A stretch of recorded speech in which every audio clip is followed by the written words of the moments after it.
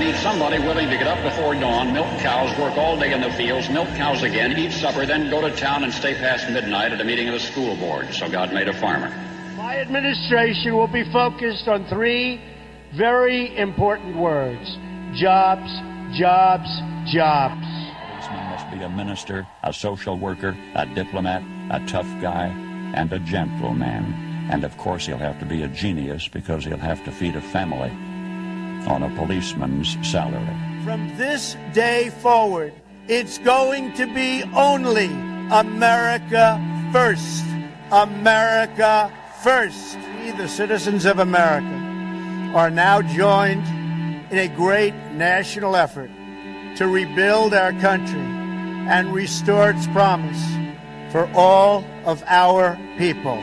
Because today, we are not merely transferring power from one administration to another, or from one party to another, but we are transferring power from Washington, D.C., and giving it back to you, the people. Hold on to your seats.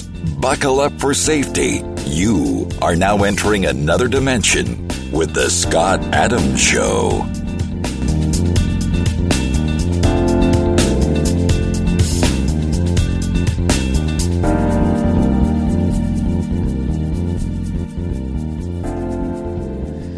And that's right. My name is Scott Adams. You're listening to the Scott Adams Show. I want to thank everybody for tuning in today. Well, Henry Kissinger has passed away at 100 years old. Man, these old geezers will live a long time. They lived a long time. The Carters and Kissingers. Jimmy Carter will probably be next. He's not doing well either. But Henry Kissinger, there's been a lot of things that I agreed with him about, and then there's been a tremendous amount of things that I just thought I didn't agree with him about. And not only that, but I think as his legacy, as history will tell his legacy, I don't think it's a great one. I think that in one sense, it depends on what generation or what period you're going through and how many decades you've had time to reflect and see how policy decisions played out. But certainly, it was viewed as a wise thing that he did with opening trade with China and building China up. But then you start to see in the post-Trump world the wheels of government and how the meat is really made, how the sausage is made. And you start to realize that this is all about personal profit and enrichment. And that he got a lot of money. He made a lot of money. He was very rich. But he said a few things that in recent years that were sort of anti-globalists. Yet he was the mentor to Klaus Schwab. One of his disciples was Klaus Schwab and the globalist agenda. So he was, in one sense, you can almost say that Kissinger was like a poster child of the foundation of globalism, opening up world trade and things like that. Back in the 70s, though, you almost had to look at that as a new frontier. So, we look at our founding fathers and what Jefferson did and what Jefferson said and what Jefferson wrote. And all of a sudden, the interpretation today from these college-educated soy boy weirdos is where everybody gets a trophy and nobody has to fight for anything. Everybody's afraid to get their hands dirty. And they look at things from a different standard. They held people accountable for things when they don't fully understand the lives that were being lived back in those days. So, you could take a look at Kissinger now and Monday morning quarterback certain things, but given the choices that he was made back in the Nixon years, a lot of people agreed with him. Opening up trade to China, And from an economics perspective, there's always pros and cons to just about every economic solution, or every solution has an unintended consequence. And so it's quite interesting, when you look at things. I could even make the argument, although I'm opposed to it, but I can make the argument that slave labor and, cheapening, open borders, for example. I was having this discussion with a liberal over about a week ago. And we were talking about open borders, and I first said, well, open borders isn't really a great idea. And he said, well, they're not open borders, they're poorly secured borders. And I'm like, no. But I didn't argue with him. Because what's the point, right? Anybody who thinks that what Mayorkas and Biden are doing is not intentional is an idiot when it comes to that subject. And so I just say, it's intentionally open. In fact, the only time they ever want more money to secure the border is to hire more processors to advance the import of slave labor and fake voters. And so the corporations finance all this. They pay for it because they want that profit. At the same time, they turn a blind eye to the election rigging that's going to end it all for everybody with this total tyranny that's going to result from rigged elections. And then tell me how the corporations are going to fare then when inflation's at 1,000%, like in Venezuela or Argentina or wherever it was. But you could make the argument and say, well, if we didn't have that slave labor, we would have a supply shortage because we have too many college-educated soy boys that want to be a transvestite, that don't want to work hard, that don't want to compete, that need a quiet chair to take a nap during their workday. I mean, it's absolutely absurd, the world we're living in, and what kind of product the universities of America are putting out. Today we're going to talk about universities and the influences from Palestine all the way down to Qatar and some other things about that. I saw a meme, for example, where it says, your child before and after crack, your child before and after cocaine. Here's a person before and after alcohol. And then they showed this other one that says before and after college. Like they're really comparing college with crack, cocaine, and alcoholism. And it made a good point, the meme did, because kids go into college looking one way, thinking one way, puritanically one way, and then all of a sudden they've come out flipped upside down, inside out, weak, impacted by the peer pressure, folds like a cheap suit against any kind of competition. And it's just a terrible place. I don't think I could even recommend it unless you're going for a specific purpose. But I had this conversation, and I said, well, the borders are open. Okay, well, they're poorly secure, whatever. But on the flip side, I found, I was saying, I kind of see, if we didn't have the open borders, we wouldn't have the cheap labor. If we didn't have the cheap labor, we wouldn't have the affordable products. I said the problem is that the government policies are causing so much inflation that in order to camouflage the inflation, you actually have to import slaves in order to do the products at $20 a day versus $20 an hour. And the same people that are promoting the open borders for the slaves and this cheap labor are the same people that are advancing, saying they care about you, and they're advancing $20 burger flippers at McDonald's. The Kamala Harrises of the world, equity. Never mind the fact that it's going to result in automation and nobody's going to have a job at the end of the day. I mean, they don't think these things through. The unintended consequences are fabulous. And when we have these open borders, you can make the argument that for the short term, it makes going to Walmart a little bit more palatable because you could afford that milk, those eggs,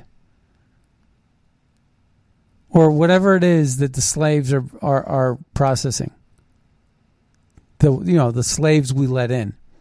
We get into a Lyft or an Uber ride share service, and instead of the ride costing you $18, it's costing you $8. You save $10. So we all kind of sort of go along with it. We like those cheaper prices, right? We want our money to go further. But if the government would have done the right thing 25, 35, 45 years ago, it would have been better.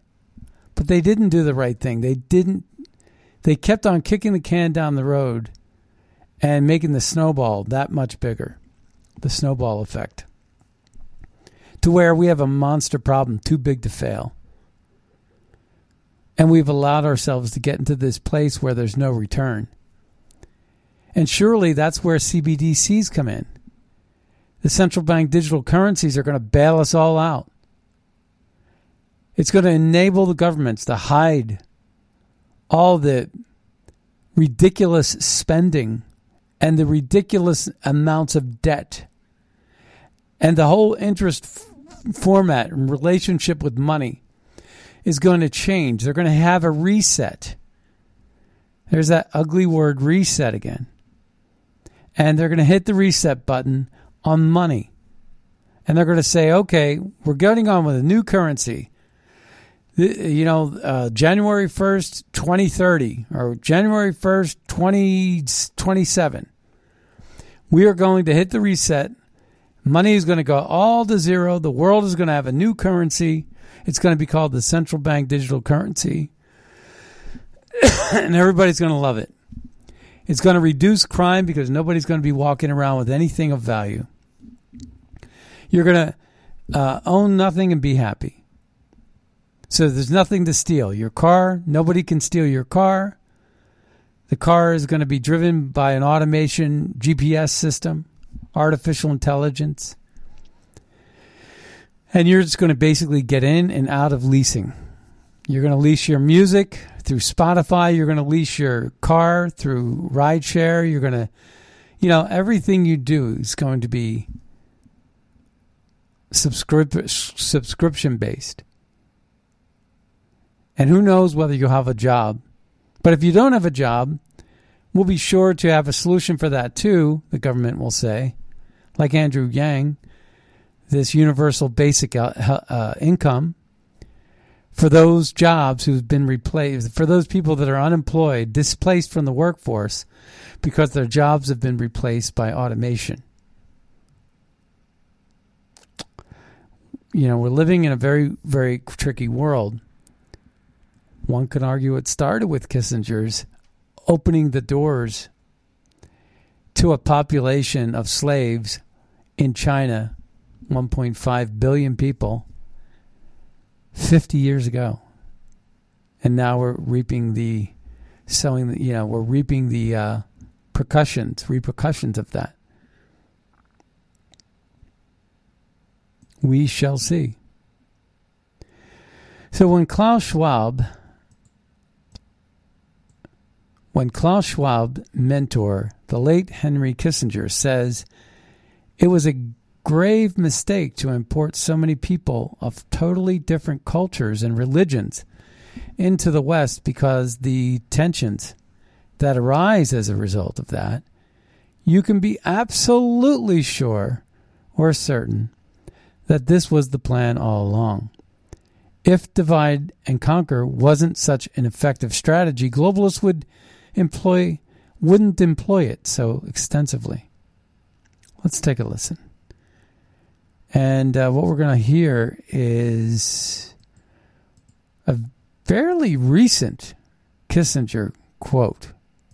Henry, for you, being born in Germany and having survived the Holocaust, how does it feel if now on Berlin streets Arabs are celebrating the attack on Israel publicly and are distributing sweets to other people. It was a grave mistake to let in so many people of totally different cultural and religious and concepts, because it creates a pressure group inside each country that does that. Well, he knew it. He didn't just learn that, right? So why did he push it, advocate it, advance it? It's kind of crazy.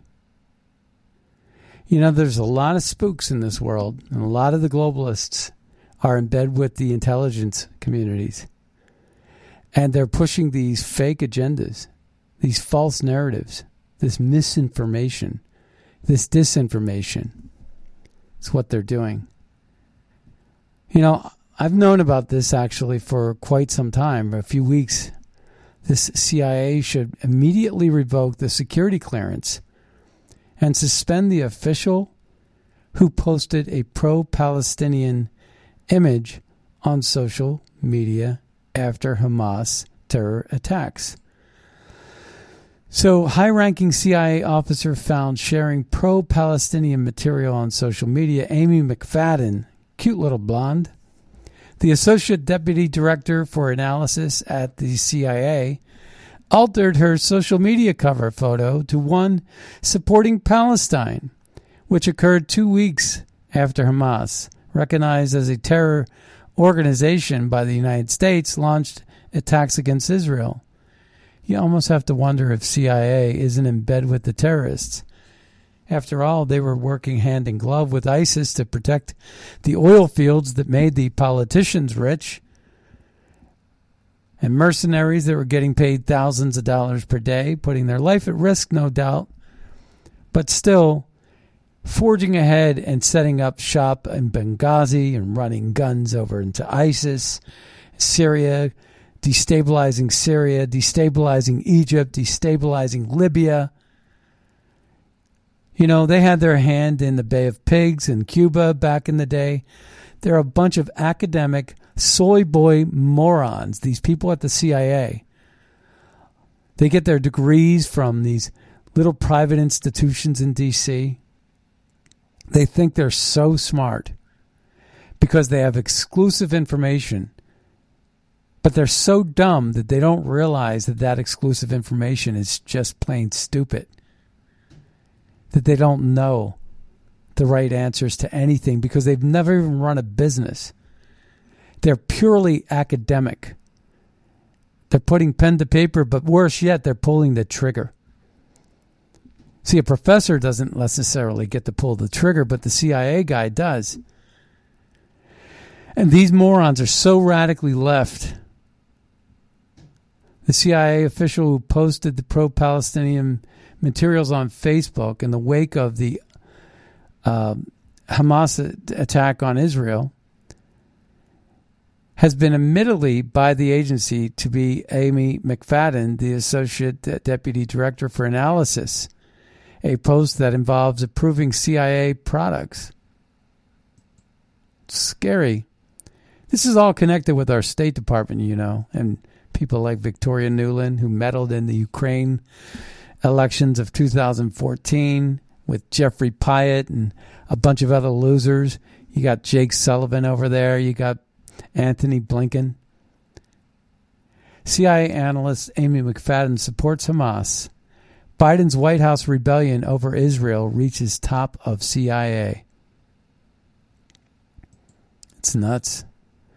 The CIA should immediately revoke the security clearance and suspend the official who posted the pro-Palestine Amy McFadden. Let's take a listen. I think these reports are very troubling, especially the CIA officer.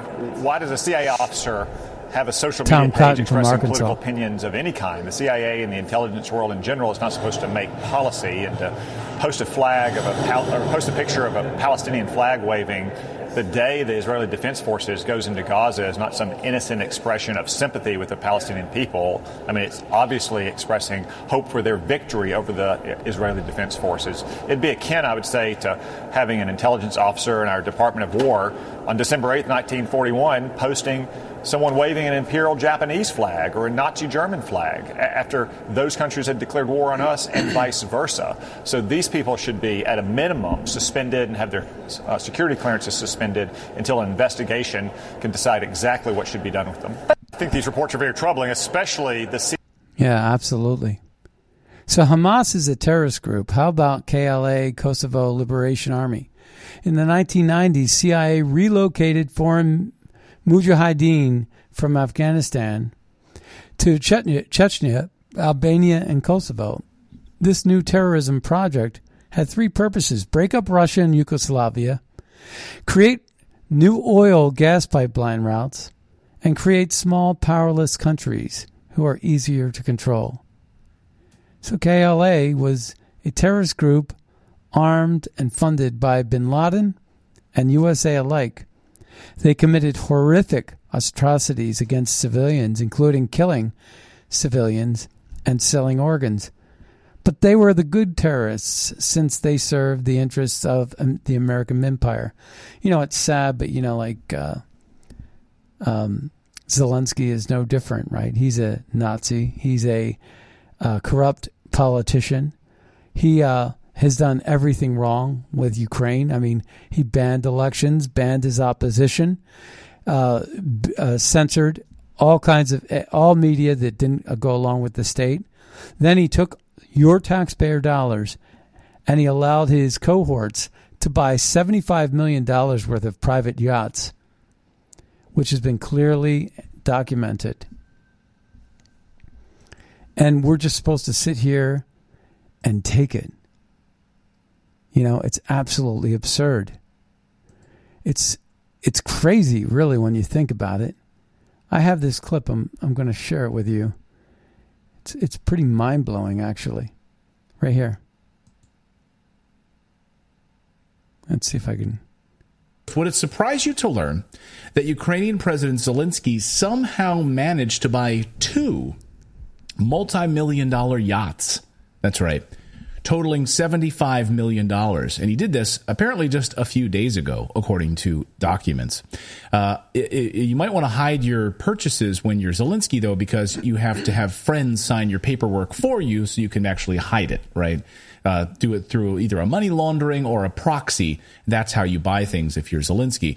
Remember when there was all that furor about a year ago when his wife was begging for money from world governments and then was also caught having gone to Paris and buying all those expensive jewelry and bags and everything. So, yes. So America sends you a lot of money, and then your wife goes shopping in Paris. See how that works?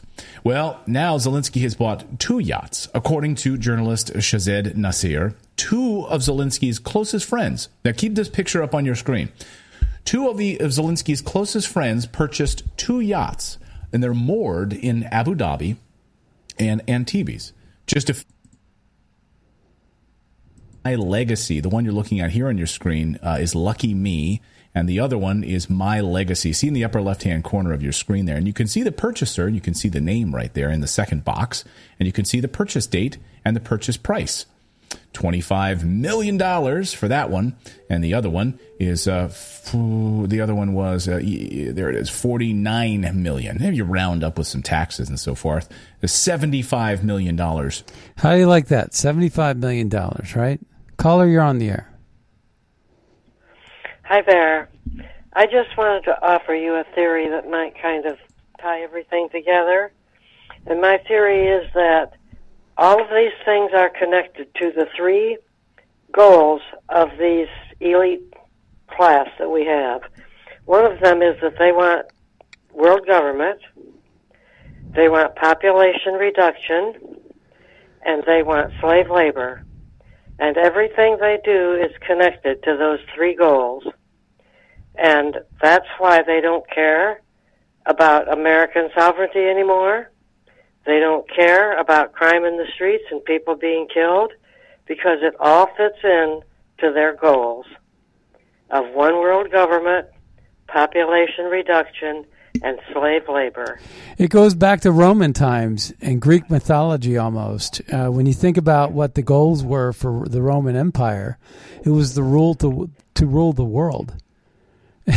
Well, and I'm a Christian, and for me it fits in perfectly with biblical prophecy. The book of Revelation tells us that the world's population will be reduced by 1/4. It tells us that there will be a one world ruler, and that person will be known as the Antichrist. And I think it just fits in with what the Bible has to say. The Bible also says that blessed is the nation whose God is the Lord. And while the Lord was our God here in America, he blessed us mightily. Well, guess what?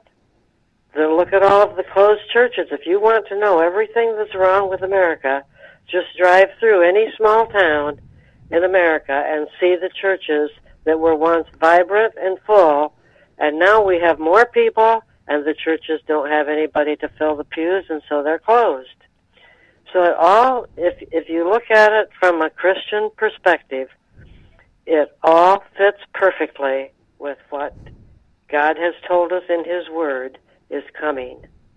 And so with that, I'll let you go, and I thank you for your time. Thank you. What's your name and where are you calling from? Oh, she hung up. I wish I would have gotten that information.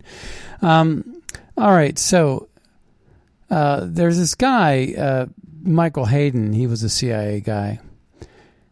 He was comparing Christians to Hamas terrorists. Former Barack Obama CIA director basically says that the middle-class Midwest American woman holding a Bible, holding her gun, and holding an American flag. And then you had this Hamas terrorist basically holding a machine gun and clutching the Quran and wearing military fatigues. And General Michael Hayden, CIA director, said no difference at all. That's what he said. And this guy, Alex Cole, said, what's the difference? There's a huge difference in what was going on there. And for him to say that just this week is insane. That these are the people that are running the head of the CIA. You know, it says here, Mossad and the CIA funded Hamas through proxies in Qatar, where the leader of Hamas all live. So Hamas and Qatar are joined at the hip.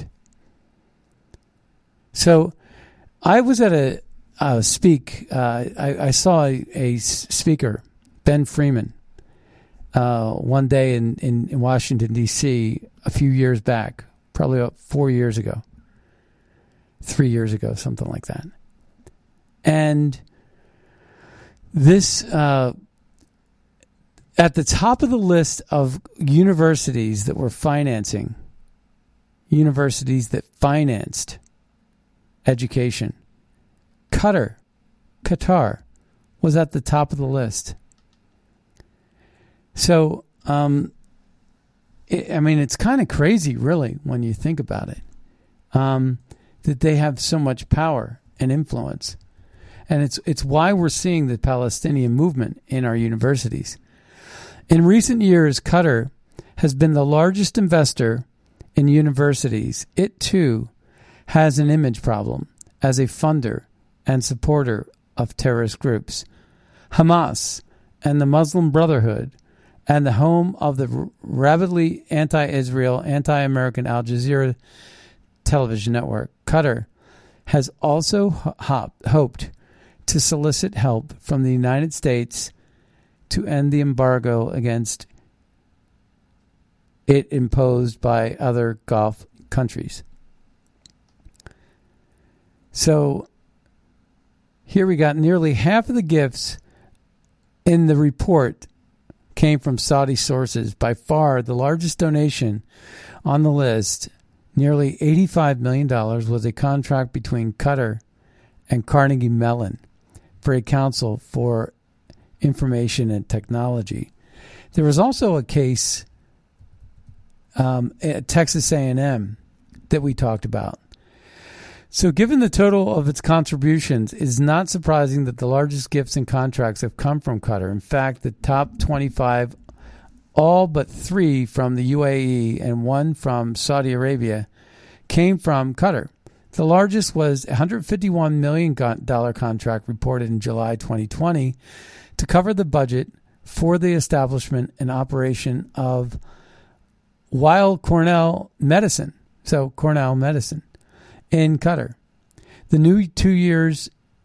next 2 years, Cornell received $137 million and $149 million for the same purpose. From 2012 to 2019, Qatar signed contracts with Cornell each year for the peculiar amount of $99.999.999. So that's 99. It was $100 million. Or is that a billion? I think it's no, that would be 999. So about $100 billion. $100 million. Other large, that's amazing. Other large transactions from Qatar included ones from $95, $88, and $83 million to Texas A&M for an unspecified purpose. $84 million and $77 million went to Carnegie Mellon, and $75 million per year from 2016 to 2019, and 8 other contracts worth more than $50 million each to Cornell. The UAE made 2 $75 million gifts to the University of Texas MD Anderson Cancer Center. The largest Saudi gift was, strangely, to the University of Idaho for tuition and fees for students. So I posted this up on Scott Adams Show's Twitter feed over twitter.com/Scott Adams Show. And you can see this for yourself. I was at a speech in Washington, D.C. a few years ago, and I saw this firsthand presented. This media coverage actually comes from that research that I actually witnessed with my own eyes. So I just, you should see the numbers. And Qatar is headquarters for, home for Hamas leadership. And they're the ones that are infecting our universities.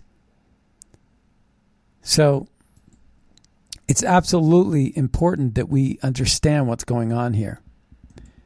And these CIA members and these influencers that get on TV, the Mockingbird Press, they're also getting this money.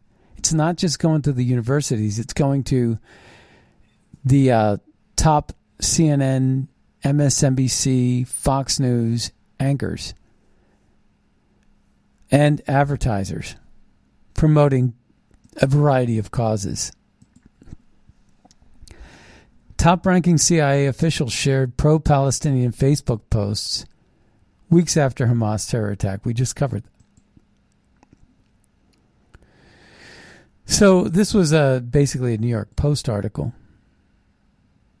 Did anyone ever hear about this? Take a listen to some of this. This is just unbelievable. But this is James Clapper talking about all the underhanded stuff in a secret audio recording that was under seal in a private session with the, I think it was the House committee.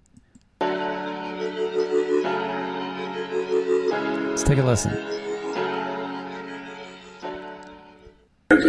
Domestic terrorism within the country, and access was limited to a certain group headed by Rod Rosenstein. This became known as the Dirty Trick Squad in Baltimore. This is where they were using hammer, sunrise, sunset, things like that, to illegally spy on people.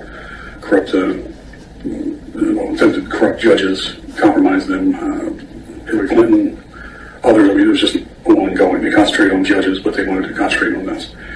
And they would illegally compromise people, illegally wiretap, break into computers, plant, reverse, change information, change emails, things of that nature. And it was in this capacity of working with them that the information about the judges, Roberts and Pence and things like that, had come out. I've tried several times in the past to get it out and was thoroughly squashed by Rod and the DOJ and the FBI to a horrible extent. I tried to get in 2015, tried to end run them and go to the Department of Homeland Security. But on the video I tried to warn President Trump about the people that he was dealing with daily, and especially Rod and Pence, things like that, as they were working together to remove them, trying to compromise the people around them, get their land when they possibly could. Now, how were Rod Rosenstein and Mike Pence connected? That group, I mean, they're all interconnected in one way or another. That particular group was Rod. So I've played this before in the past. This is Rod Rosenstein and Mike Pence working together, and there's just a lot of shoddy, shady intelligence. And it's led to the corruption all the way up to the Biden crime family. So the other big story that we want to cover today is that we have new announcements about the Biden crime family. Let's take a listen to James Gomez. Joe Biden has repeatedly lied to the American people about his family's corrupt influence peddling schemes.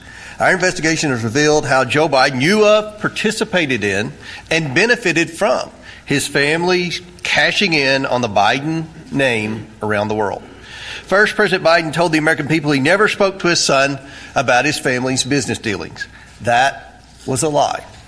President Biden spoke by phone, attended dinners, had coffee with his son's foreign business associates. These individuals include Russian and Kazakhstani oligarchs, a Burisma executive, and a Chinese national who funneled millions to his son. President Biden claimed there was an absolute wall between his official government duties as vice president and his family. But there was no such wall. The door was wide open to his family's influence peddling schemes. But Joe Biden allowed his son to catch a ride on Air Force Two at least a dozen times to sell the Biden brand around the world. The National Archives has also identified the Office of Vice President emailed with the Biden family and their businesses over 29,000 times. However, the White House is withholding these emails from Congress in addition to the 82,000 pages of pseudonym emails. 82,000 pages. President Biden claimed his family didn't receive money from China, but we all know they did. President Biden's son, brother, sister-in-law, and daughter-in-law collectively received millions from CCP-linked entities. We've also revealed how Joe Biden received $40,000 in laundered China money in the form of a personal check from his sister-in-law. The White House and corporate media continue to move the goalpost as they seek to cover up for President Biden and his family.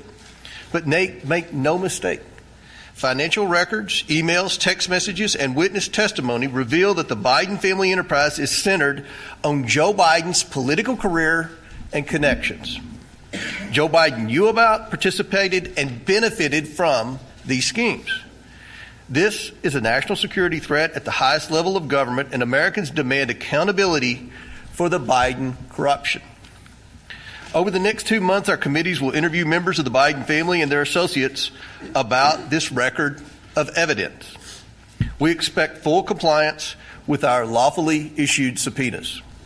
No one is above the law, even if your last name is Biden. Our committee will first interview and depose witnesses. We then, of course, would welcome Hunter Biden to testify at a public hearing at a future date. Democrats should have no concern with first deposing and interviewing key witnesses. This is how they conducted their impeachment inquiry of former President Trump and the January 6th committee. President Biden's pattern of lies, corruption, and obstruction demand action from Congress. We will continue to follow the facts and hold President Biden accountable to the American people. All right, so then over on the Ways and Means Committee, we have Jason Smith. Let's take a listen. Thank you all for being here today. Thank you, Chair Stefanik, for having us. Most Americans, they work hard to provide for their families. They follow the law. They pay their taxes. But the Biden family has been playing by different rules. Two brave whistleblowers came forward to expose the political interference impeding an investigation into the tax crimes of the president's son, Hunter Biden. These are serious, credible IRS investigators who risked their career to come forward. Amidst threats from those representing the president's son that anyone prosecuting the case would be committing career suicide. And as one might expect, they provided substantial evidence backing up their testimony that we have reviewed and released over the course of our work to hold government officials accountable. In the days since their initial testimony, we have learned that President Biden wasn't just aware of his son's business dealings. He wasn't just involved, but he appears to have directly benefited from them. This directly contradicts what President Biden said throughout his presidential campaign and while being president.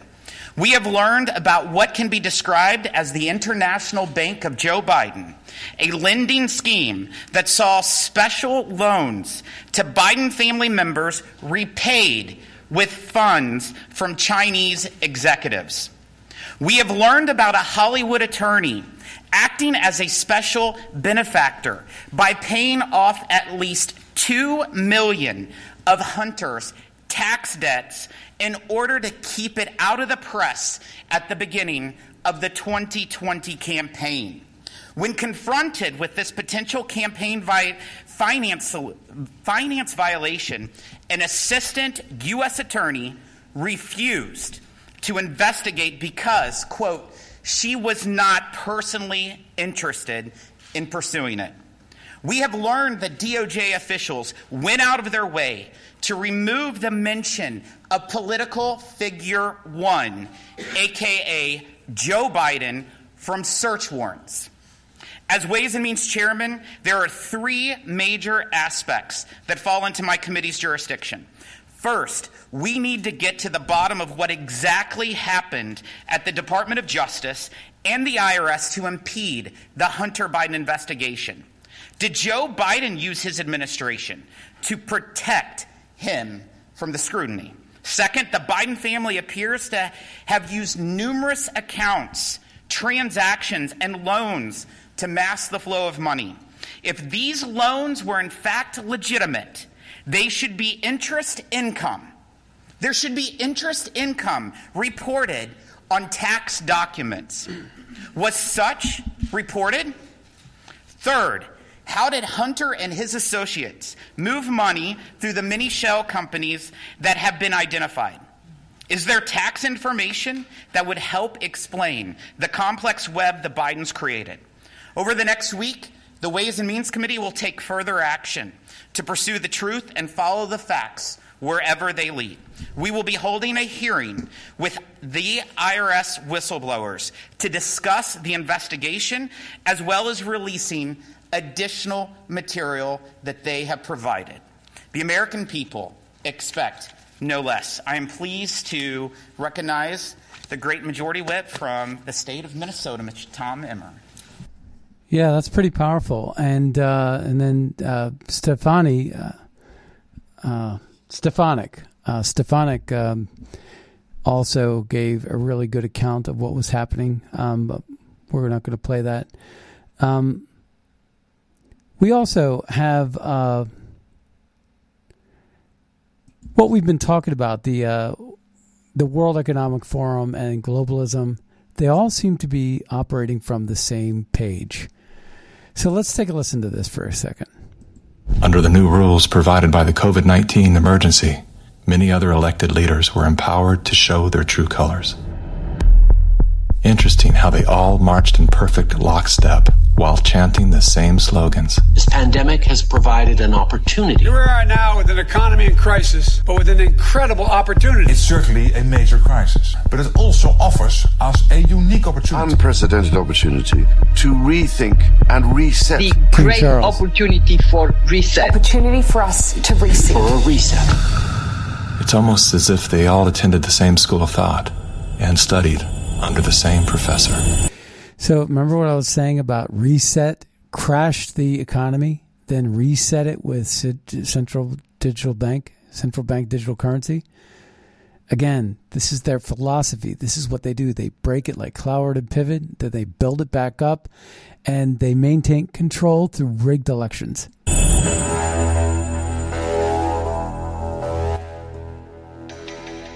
Some people would say this revolution is characterized by the fight of robots against human beings.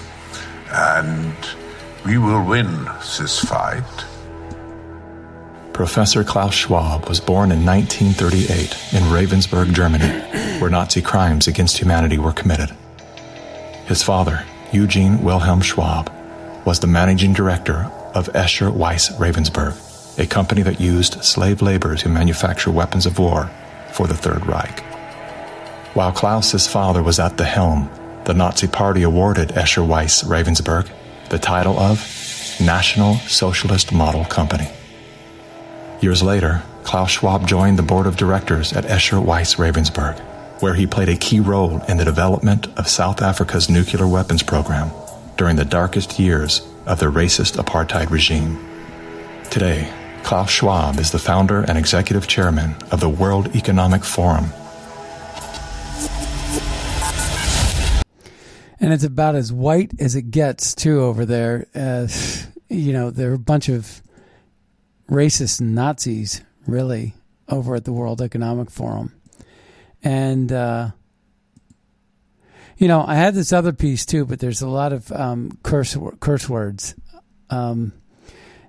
So I can't really use it, but I'm going to start with the first part of it, and then I'm going to stop because they get colorful. But it says, we need an American version of this created, this hits home here. So we need this satire. Hello, I'm from the government. And I'm from the opposition. We might not agree on much. Well, apart from tax cuts for the rich. And blowing billions on nuclear subs. And outlawing peaceful protests. And screwing refugees. And doing whatever Santos tells us to. And prosecuting whistleblowers. And giving our mates plum jobs as trade commissioners. Wait, wasn't that us? It was both of us, stupid. Okay. So, it goes on, and it starts to get colorful with some cursing and stuff. But I think it's great. Yeah, I have it up on my Twitter feed over at twitter.com/Scott Adams Show. Please give me a follow, and you'll get notified of all these things that I post. These are all part of things that I like to conclude in the show, or at least share with my followers. But this is basically saying, campaign finance reforms are designed to keep the rich in power because they're getting money through stock investments and insider trading. And the people that aren't on the inside will get arrested, like Dinesh D'Souza, for the smallest of violations. So it makes it very hard to compete with them. Check out that satire if you can. Also, I want to play this.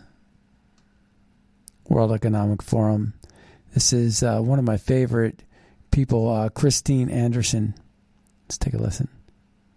I am so very honored to be here with 7 very brave citizens who came here today to launch an initiative for the European Citizens Initiative, an initiative which will hopefully be accepted by the EU Commission, although I don't really hold my breath, to be quite frank, but I seriously hope we will be able to do that. These 7 citizens are so incredibly brave because they stand up against this despicable attempts by the globalitarian misanthropists. She calls them globalitarian philanthropists. She says this will end if we simply say no, and that's what we're here to say. Fight back against these the WHO, who control and run, or who is controlled by and run by multi-billionaires like Bill Gates. So that was the point that she was going to make. I'm going to go ahead and take this caller. Caller, you're on the air. Scott, hi. This is John from Illinois. Good morning to you. Hey. So, we have some headway. Geert Wilders looks like he scored a big victory. Netherlands. The anti-immigrant, the Netherlands. Fighting for the farmers. Yeah. Exactly. And you've had some rumblings of Sweden. I think you have something really going on in Germany with the AfD, and they have been really brainwashed. I think the U.S. had a lot to do with that, about their own history. This is the 1940s. Time for them to stop apologizing, because that has led them to make terrible decisions and to do whatever we say, which is, you pointed it out earlier. This is one disaster after another. The whole Kosovo thing. They planted a Muslim country in the heart of southeastern Europe, when in the long run that was going to be a problem for Europe. But they thought they were too clever by half, and hey, they're not here in the U.S., so we're going to play a game with it. So much they do turns out to be disaster. And then, but I could go into that, but that whole thing trying to counter Serbia, so somehow Serbia is the bad guy. Why?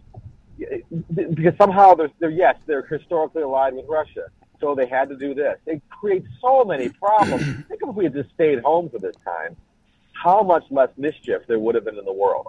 It's staggering, actually, when you think about it. Oh, absolutely. Yeah. The CIA and the State Department get it wrong so often. These buffoons, the whole Russian hoax thing blew up in their face. Everything they touch fails. Well, in the 80s and 90s, you see all these movies about the CIA, Get Smart, from the 60s. You thought these guys were the brain trust. And it's incredible how it's not true. There's so many things they get wrong, right? They thought the Soviet Union was going to continue on for decades. Within a few years prior, this is right before they fell, they thought, the Soviet Union's doing well. They're solid. They're not going to fall. Oh, well, look, they thought that killing JFK would have been a good idea, right? They thought that the Vietnam War would be great for the military-industrial complex. Come on, give me a break. It probably was.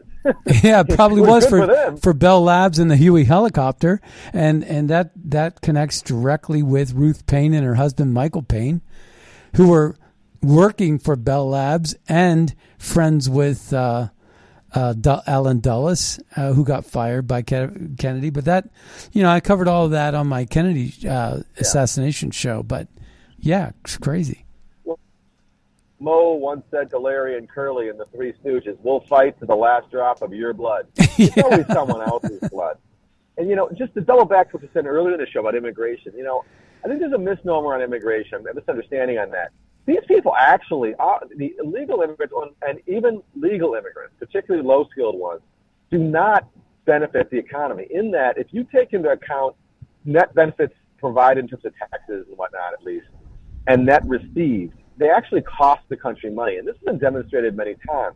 But the way they waved it off and say, well, over a couple generations, they become net contributors. Well, that assumes the same model, I believe, as European immigration, because that was a much more productive immigration from decades and decades ago. And they assume, well, this is just the same. But it's not the same. And look at the experience in Europe, people on intergenerational welfare. So I would argue that it's flawed even to say that, well, they benefit the economy. I would argue that most of the inflation has been suppressed, at least in goods, by China and the importation of goods from China, Mexico, and other low-wage countries, I suppose. Services, are probably cheaper. They need that. So many of these services that we get, you could do them yourself. And the other objection I have is it changes the structure of your economy. Why do young kids not work jobs that much anymore? When I was a kid, I caddied. I did all sorts of that. I did paper route substituting for other kids. And you learned a work ethic. I didn't like to do it necessarily, but you got tougher as a result. And now our kids, those jobs are done by adults. And then we give them, they're not paying for their kids' property taxes, the taxes to pay for their kids' schools. What can they pay? They're not paying for a lot of their services. The food banks, a lot of them are used by new immigrants that are supposed to be for Native Americans, meaning Native citizens. Right. And so you end up with a lot of hidden costs. And we've been able to paper that over. That's where I worry about the avalanche, because I think we don't notice it because we pay them benefits out of borrowed money. Yeah, multiculturalism is way overrated. I got to go, but thank you for calling in, John. Yeah, I mean, you take the Christmas tree lighting in New York City, and it just fell, they're protesting with Hamas all over the place in Rockefeller Center. It's absolutely crazy. Thank you for calling in. Thank you all for listening to the Scott Adams Show. Be sure to check out magapack.org. Find out how we're advancing America First policies to make America great again. Also, make a donation over there to keep the Scott Adams Show commercial free, and use Red State as your promo code over at mypillow.com. We'll see you next time on the radio. Bye-bye, everybody.